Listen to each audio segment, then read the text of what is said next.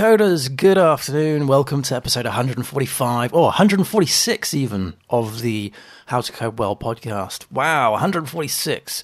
And it is Thursday, the 3rd of February, which means we are in a completely different month, and we're going to start with a different topic.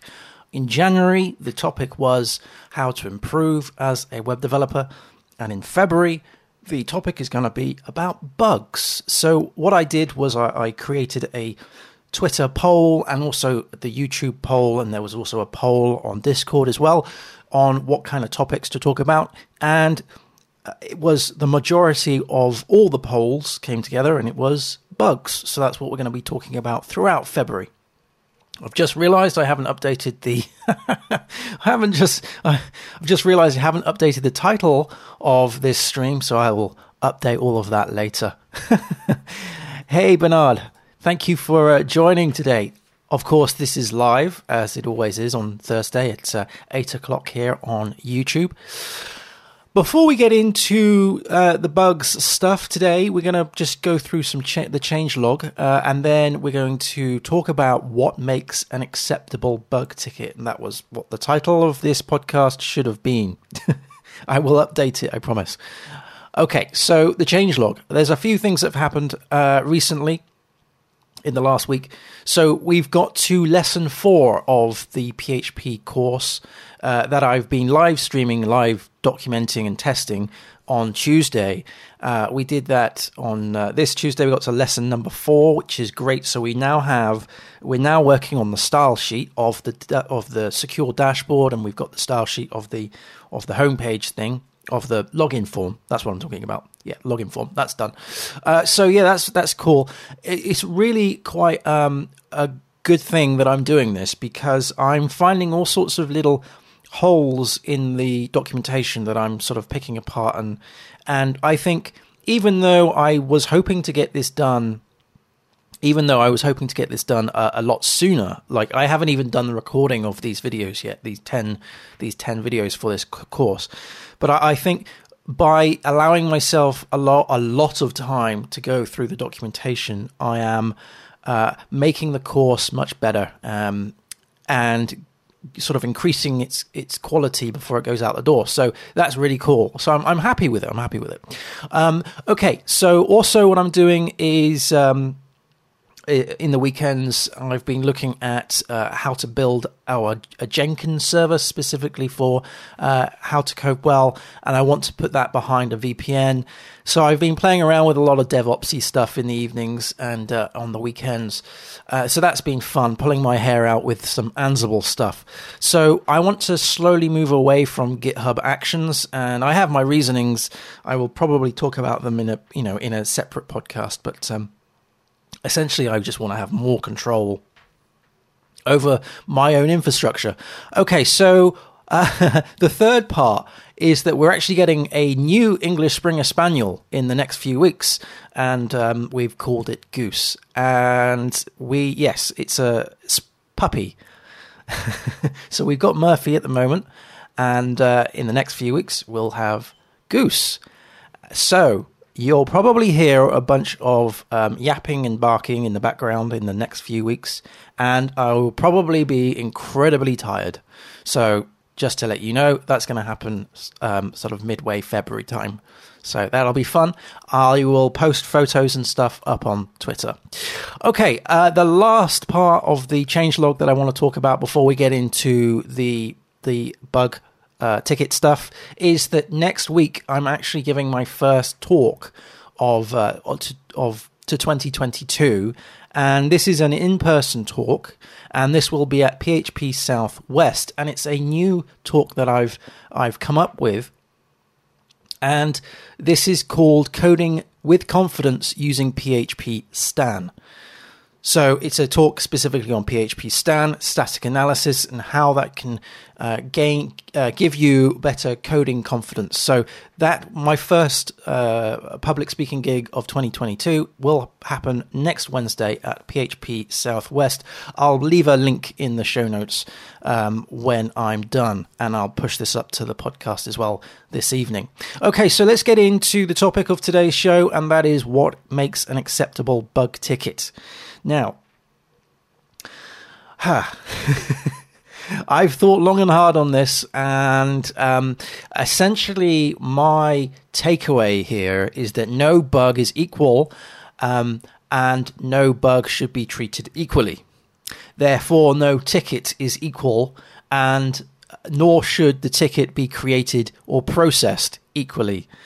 Now, that may sound a bit strange, and I'm sure there'll be people in the audience thinking, hang on a minute, this is not right. You know, surely all bugs should be catered for as efficiently as go through the same process as everything. But what I want to do is break it down and talk about what I mean by not all bugs are equal, and therefore not all bugs should be treated equally.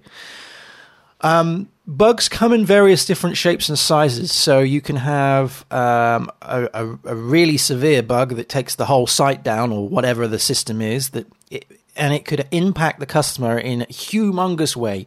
Or you could have a small bug that affects a very small amount of customers, or vice versa. You could have a big bug that affects small customers and vice versa. But so what I'm trying to say is that they come in various different shapes and sizes.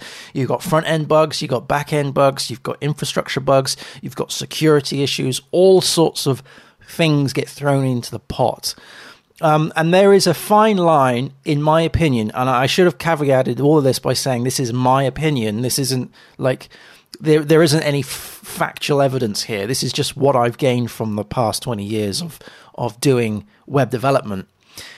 There is a fine line, I feel, between having too much process and having too little process.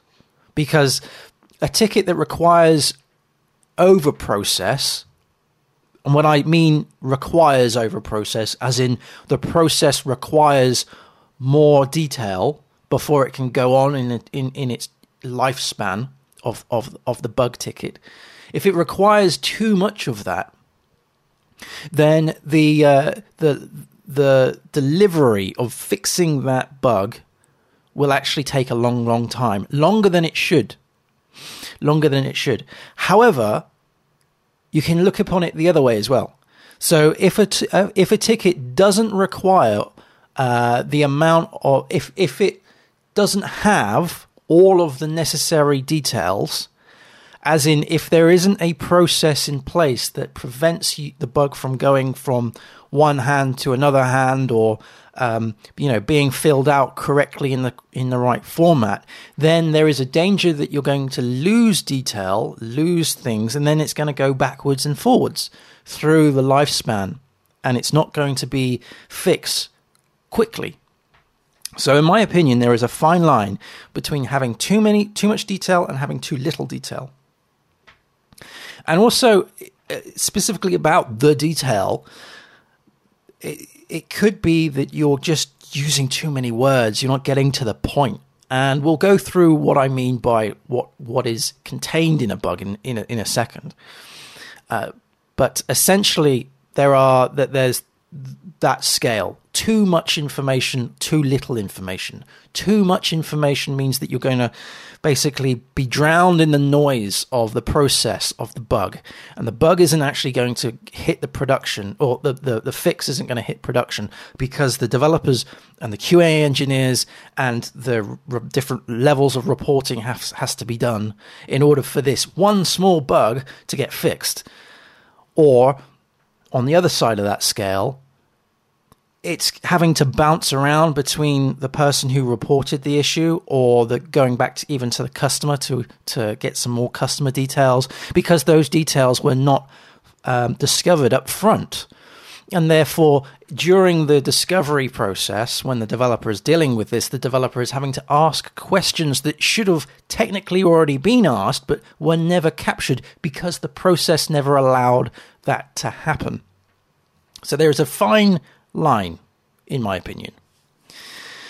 So a ticket that doesn't require the right amount of process during its lifespan will slow down the project, as the actors that influence and oversee that ticket may have insufficient information required. That's my notes here.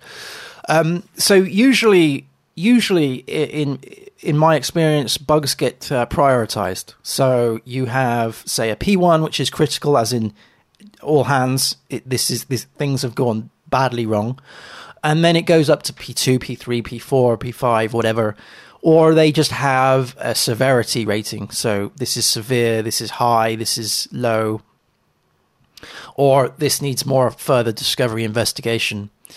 We are skirting around ITIL, which ITIL stands for, I've got this written down somewhere, Information Technology Infrastructure Library.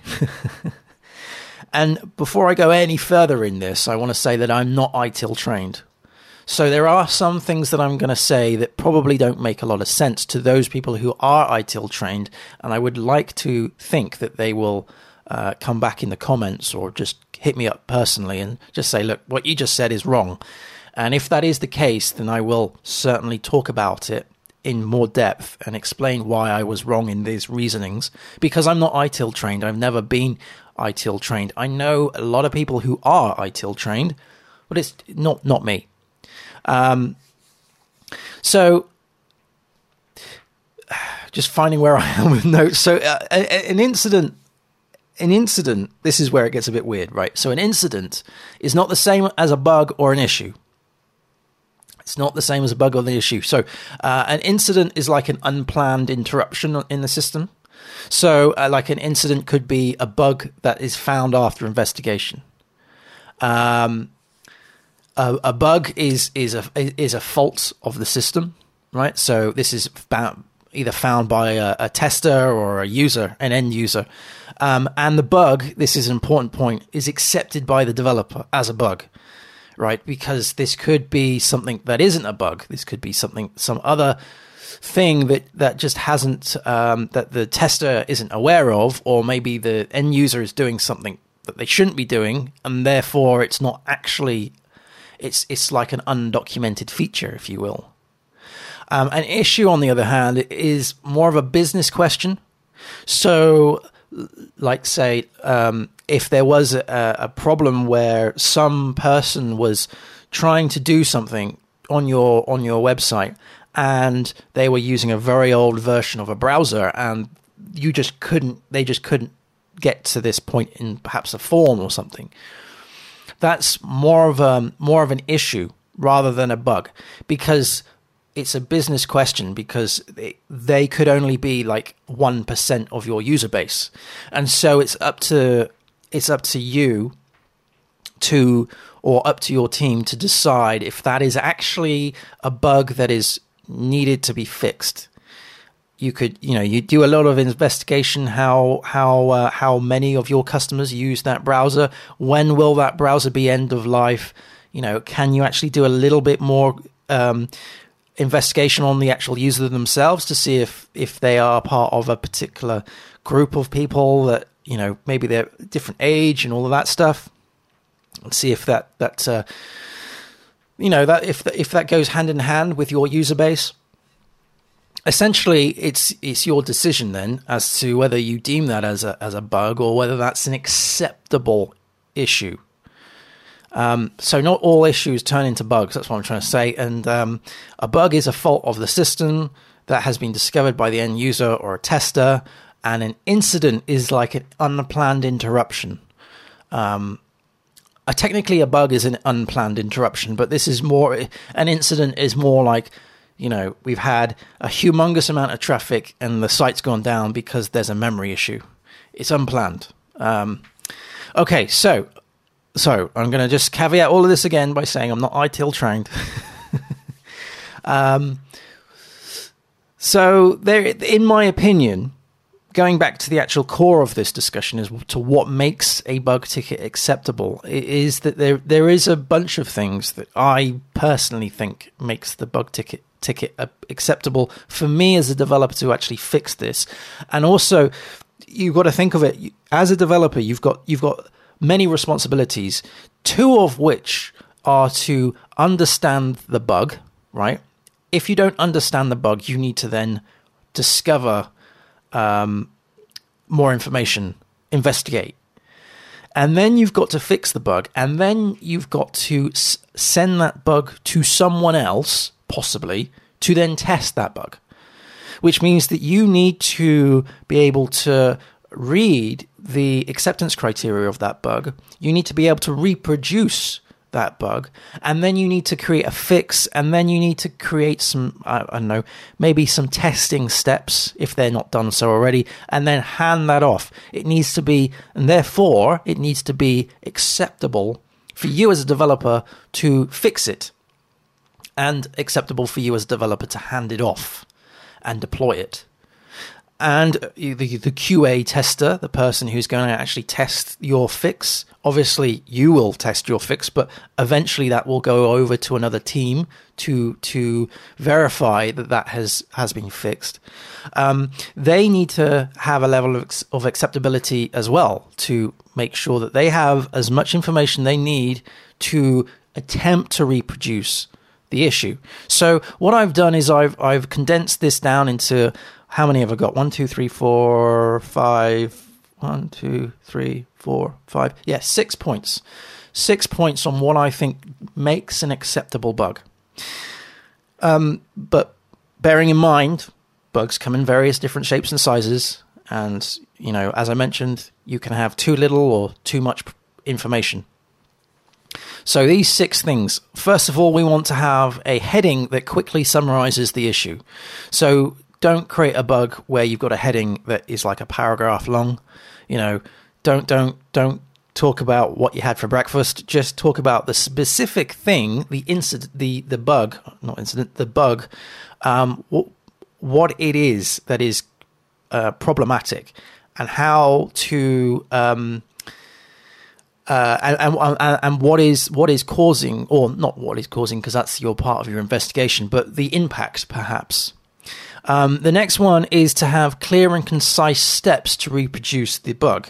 Now, this is where we can kind of lean on the whole too much or too little information, because depending on the bug, it could be blatantly obvious that something's broken, like as in just refresh the homepage and you can see the logo disappear, or refresh the homepage and the footer is gone. Quite obvious things. You don't need screenshots for those kind of things. You just need to have explanations. However, if you're filling out a form and you have to go through several steps, then maybe a screenshot is actually a requirement. You know, it's whatever you can have that will quickly show you how to actually get to the point where the bug happens. And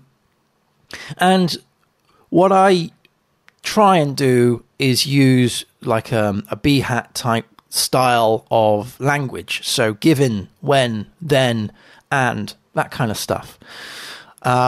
Because then that explains the acceptance criteria and a means of or not only the acceptance criteria, but also the steps to get to the point in which a failure occurs, in a way that I can then code quite easily by using those kind of that language to say, okay, given that I'm a logged in user, okay, so I need to write a test to log in, or I need to log in with this given account.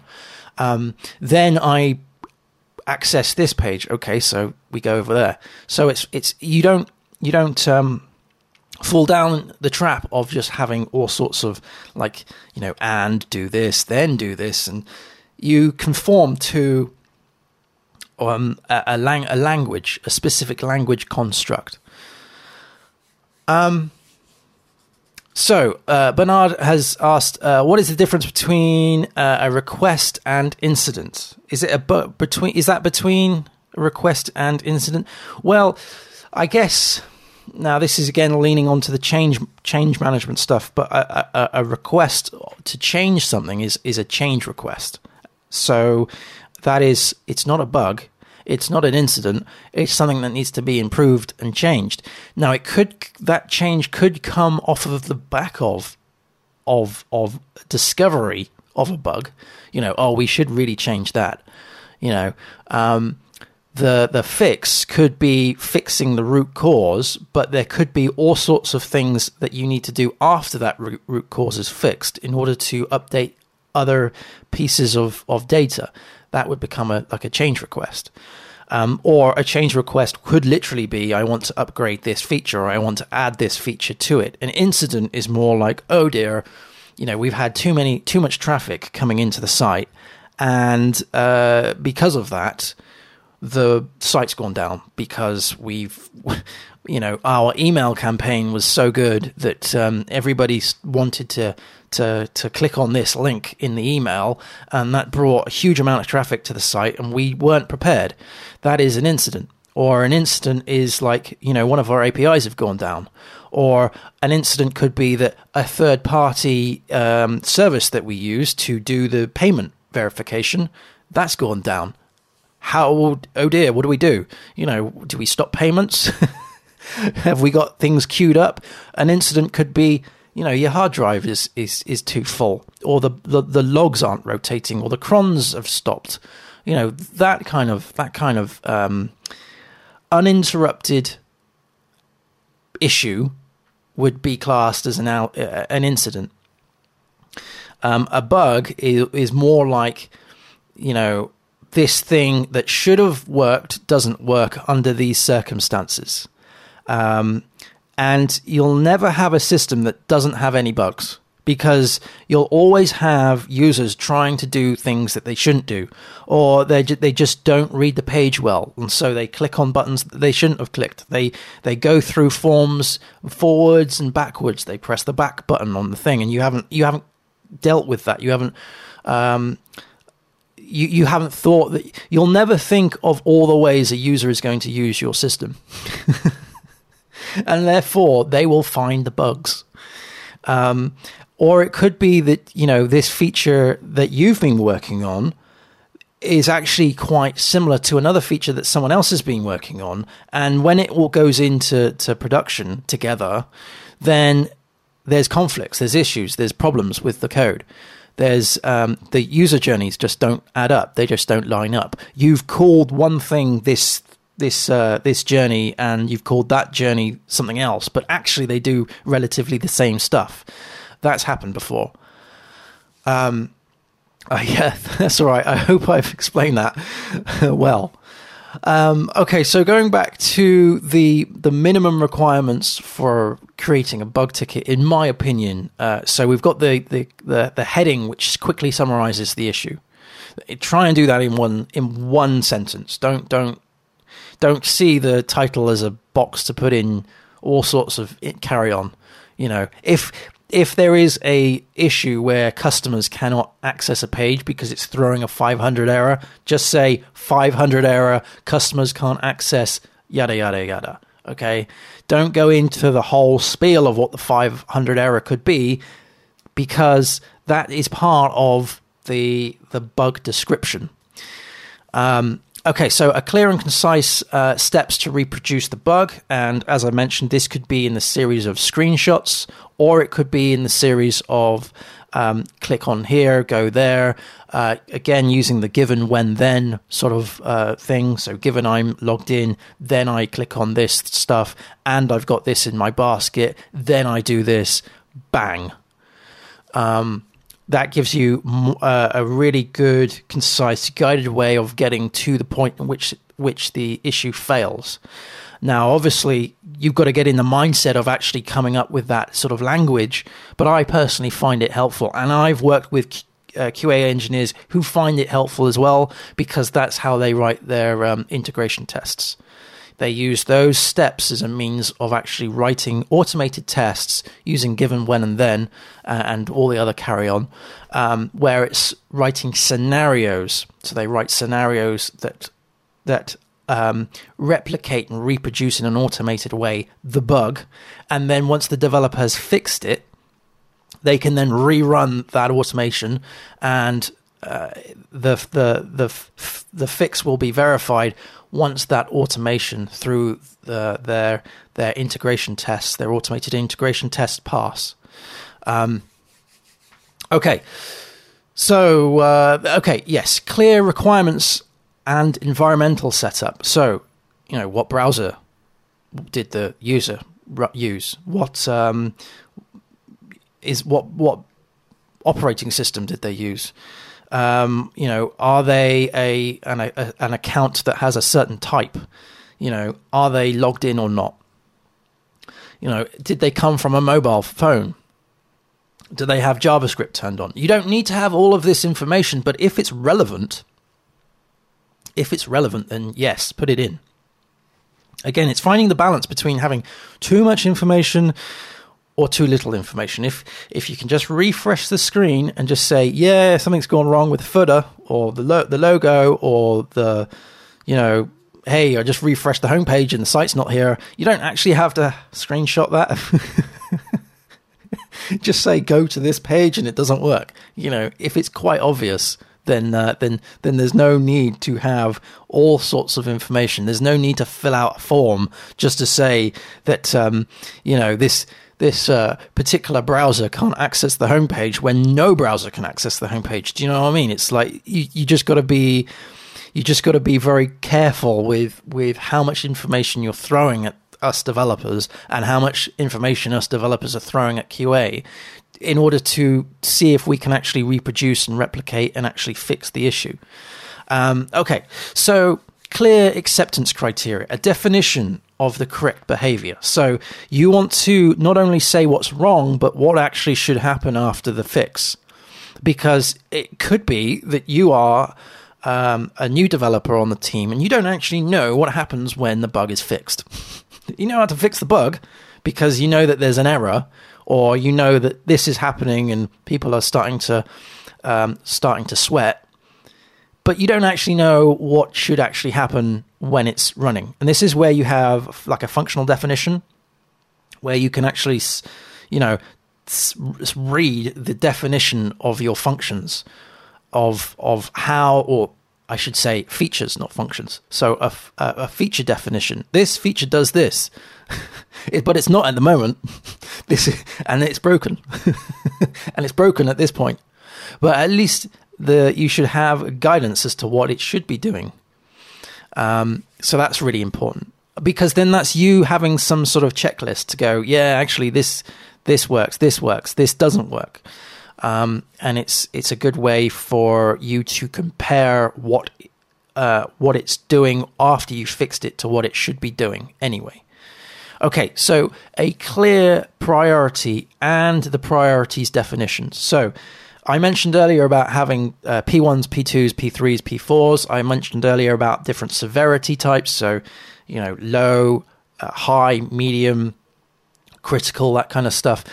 Every project that I've ever worked on has a very different definition as to what they mean. And it's very important for you to understand what they are as a developer and as a tester. Okay, some of these bugs that come through, you will just have to drop all sorts of things that you are currently working on in order to fix the bug, the thing that's just come through come in the door.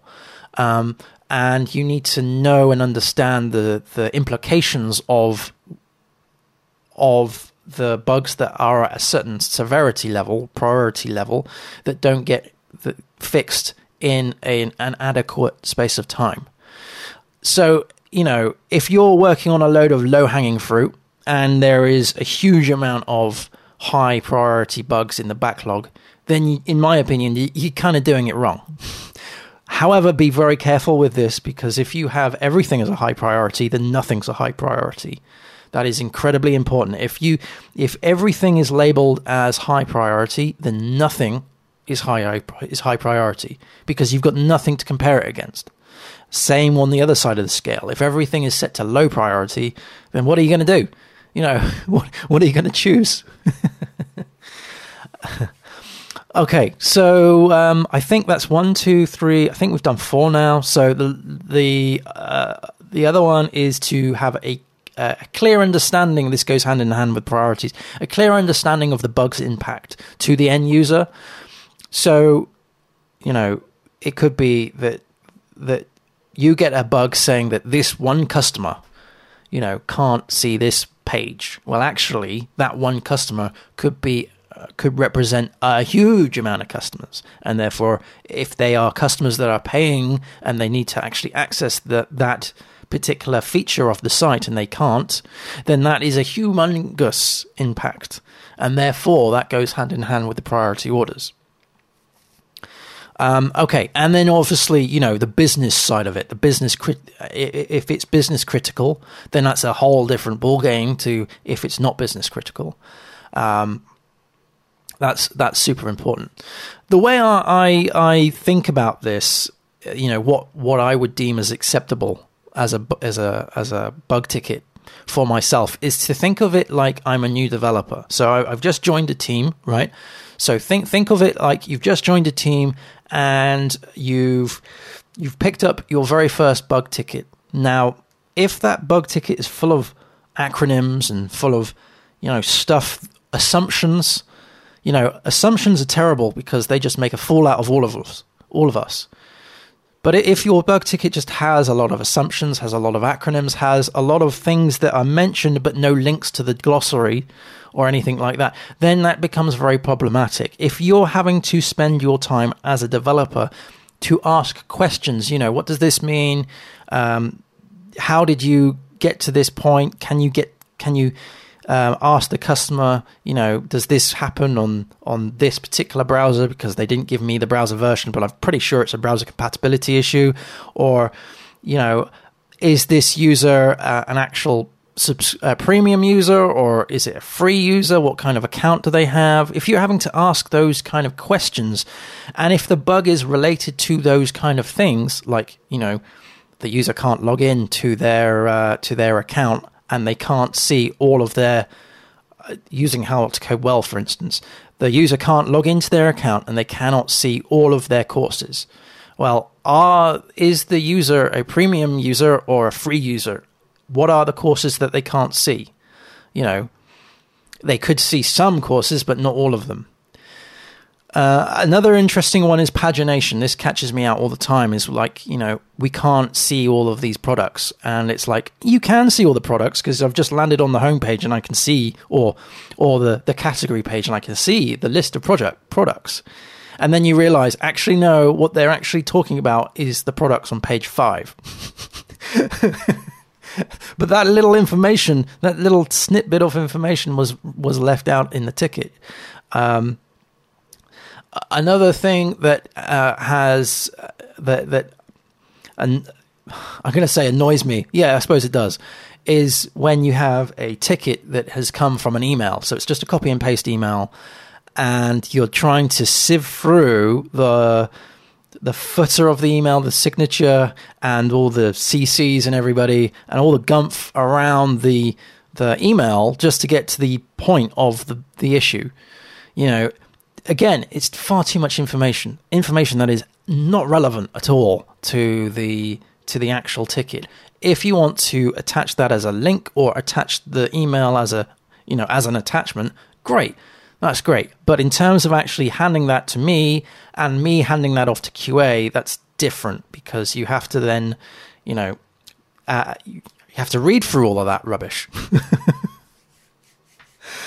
And, this happens quite a lot, because the thing is, when bugs come through the door, it's all sort of, oh no, I've got to get this done quickly. So we're going to throw as much information as we possibly can have at the time, and yet the information might not be relevant, or it could just be badly worded, or it might be in the wrong sort of process, or there could be information in there that isn't highlighted enough, or there's just not enough information in there. The important stuff. Now, I'm not saying that if you were to ask questions during the bug discovery process, I'm not saying that that's a bad thing, because you often have to. Ask questions and do a little bit of investigation and discover how to get to a particular point in the system.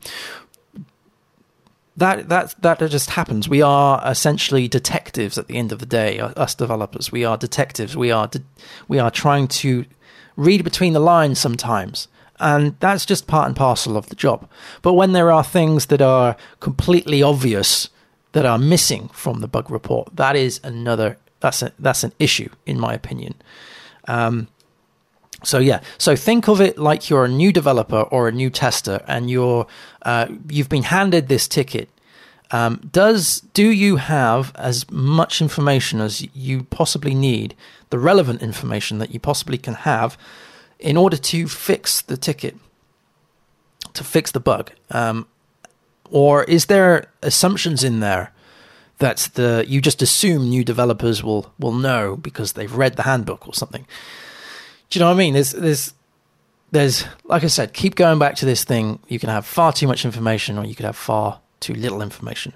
Okay, so next one is that tickets need to be approved by the developer or the tester before handover. That's important. So when a bug comes in, they need to be approved by us.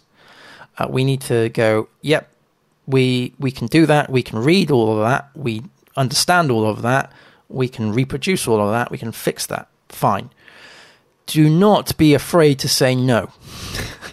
Do not be afraid as a developer or a tester to go, nope, I'm not going to accept this ticket because I don't have enough information, and therefore I'm not going to look at this bug until I have all the relevant information.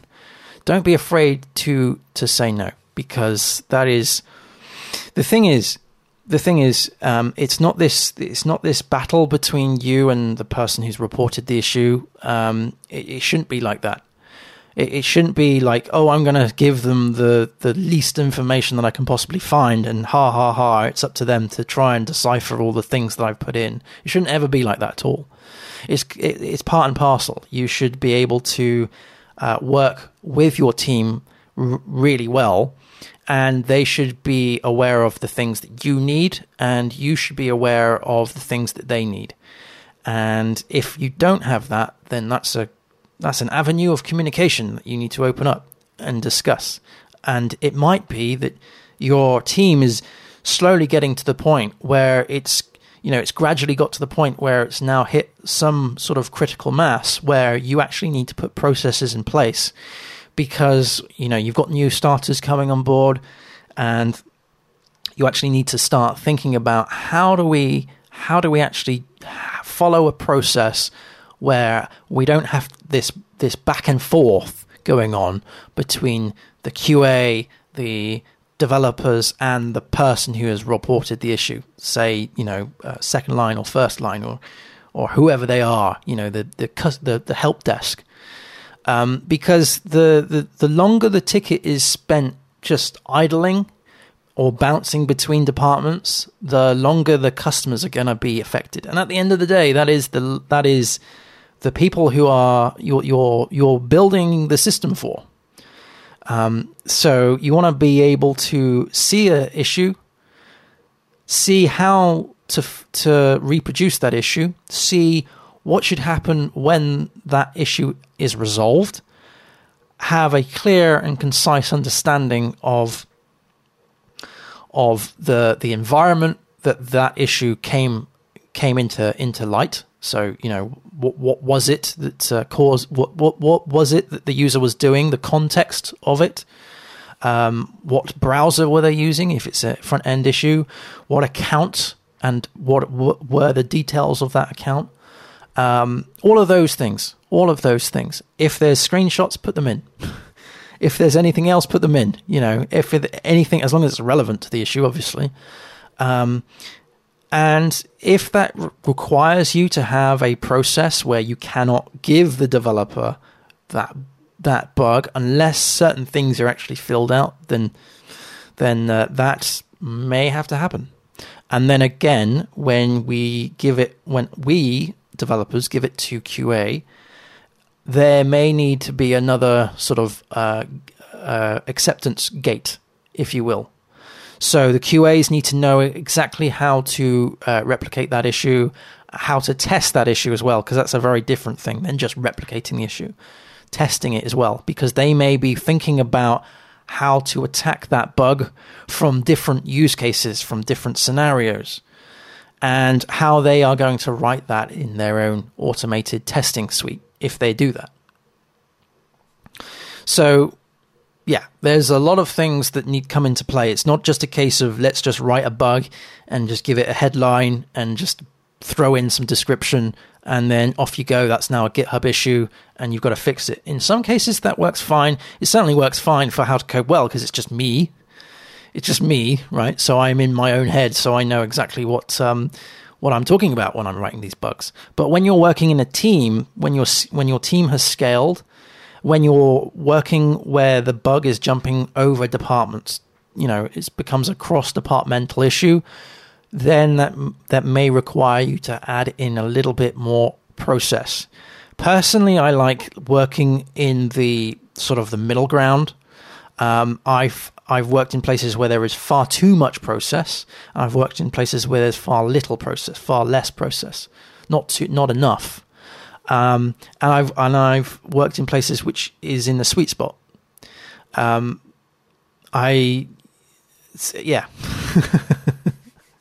Of course, there are industries that require you to have all sorts of things, regulated and stuff. And so I do appreciate that. Of course, there are things that, your hands are tied in certain scenarios. But like I said, I'm not ITIL trained, so I'm not even going to go down that road. Cool. So this is the first part of the bugs topic for the February podcast. We're gonna talk a little bit more about bugs over the coming weeks in February. So if you've got any questions, if you've got any comments, then please do let me know here on YouTube, or hook me up on Twitter, or even on the Discord channel, howtocodewell.net/Discord. It's always great to hear from you. I'm so pleased that people are actually commenting and saying nice things about the courses that I've done previously. That's really good.